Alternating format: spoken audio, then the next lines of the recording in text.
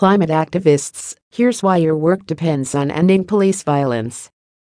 We live in a world where government agents can kill hundreds of people a year without the whole system being held accountable.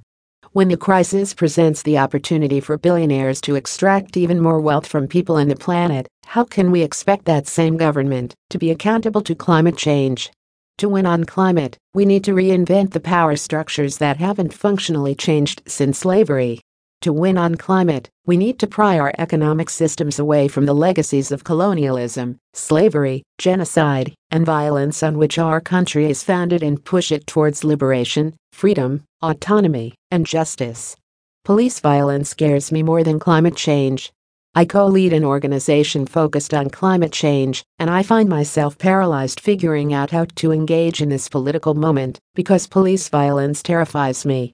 There isn't a day that I don't worry about my own safety or that of my family at the hands of the state.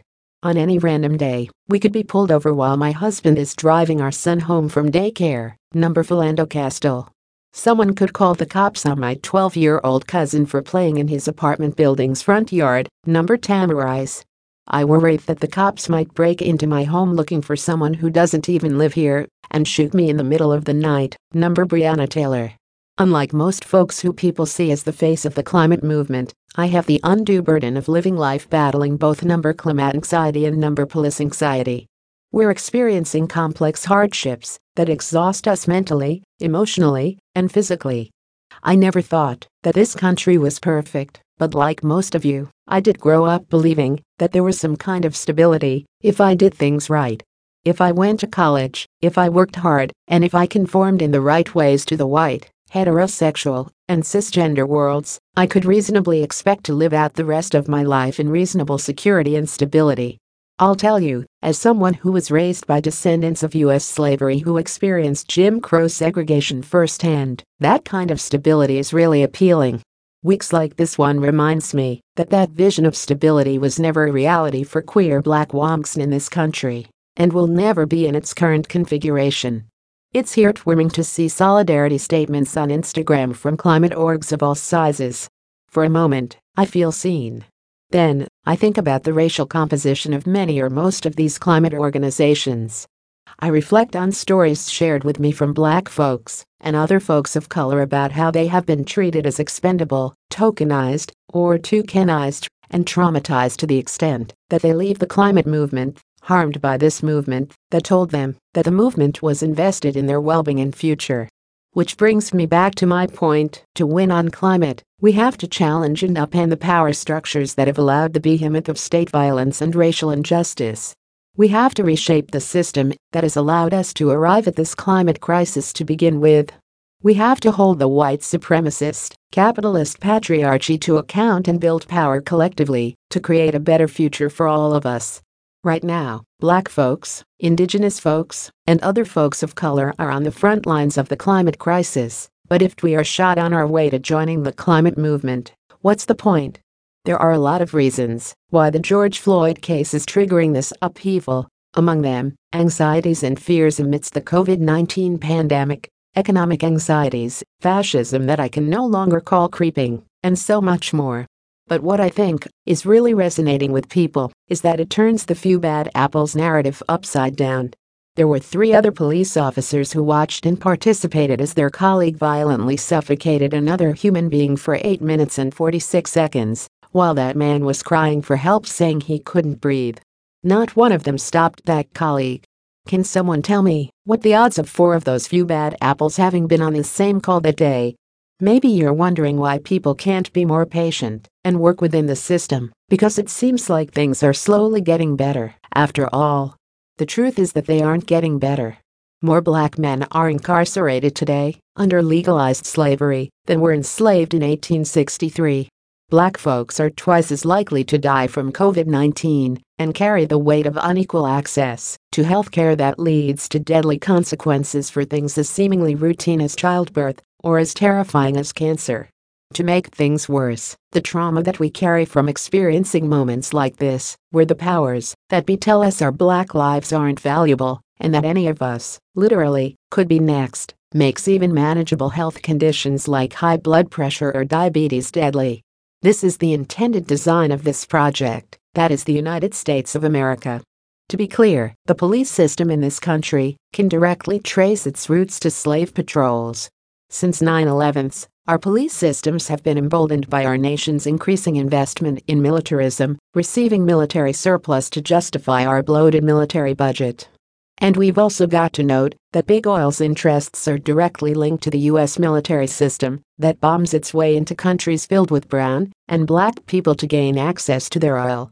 Meanwhile, we've seen our public schools, including state universities, healthcare, and the entire social safety net defunded to support a war on terror that reinforces the white supremacist power structure that allows state-sanctioned murder of black Americans to go without redress. By tearing down this police state, we're also chipping away at the military and big oil's standing. Dismantling this death grip on our economic system and funding a human-centered budget is a core part of a larger vision for reparations for this country's original and continued sins. How do we go about dismantling these systems, the ones that Martin Luther King Jr. has coined the triplets of evil: economic exploitation, militarism, and racism? I'm not going to pretend like I have those answers. We're centuries into this project of global terrorism in the name of capitalism. It's entrenched in every single area of our lives. People, my heroes, have been fighting against that system for generations. One thing that I know for sure is that voting isn't the only or most important answer right now, since politicians won't save us. One proof: the neighborhood where George Floyd was killed is represented by progressive elected officials of color.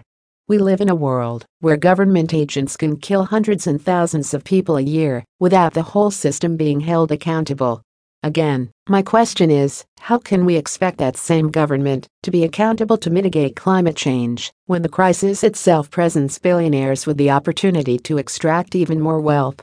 We must deafen the police and military-industrial complex. We have to reimagine government support for everyday people. Things like social workers trained in de-escalation, mental health care access, and a functional economic system that allows for meaningful work are critical to building the just, safe communities that we deserve. Building power means pushing the government to care about people over dollars and enact policies that support that ethos. When all four cops who stood by and enacted George Floyd's senseless murder can be brought to justice, we're a step closer to reaching our immediate goals on halting climate catastrophe. When we build this power, we are closer to indigenous sovereignty, environmental, reproductive, migrant, economic, and social justice as a whole. The way that we win on mitigating climate change is to enforce government accountability to its citizens, and right now, that means fighting for justice for George Floyd. If you care about people, humanity, and justice, now is the time to show up for Black lives and build Black political power. There are ways you can and should be doing this work. Show up in solidarity with the movement for Black lives, centering the cause of Black liberation, and lift up insightful Black leadership in climate work. You can donate money to protest defense funds, individual organizers out in the streets directly doing the work, and to Black-led organizations invested in building power for the long haul. To show up for Black folks in the climate movement, it means consciously choosing your movement homes. It means looking at who is in the room, asking why Black folks aren't there. Choosing carefully means paying attention to who's been around the longest and who has the power. If that power doesn't look like the movement you're trying to be a part of, choosing carefully means leaving unfinding the work that Black folks, Indigenous folks, and folks of color are leading, and plugging into that. Choosing a movement home carefully means intentionally centering those most affected by climate change and environmental racism, Black and Indigenous folks, and people of color, every day.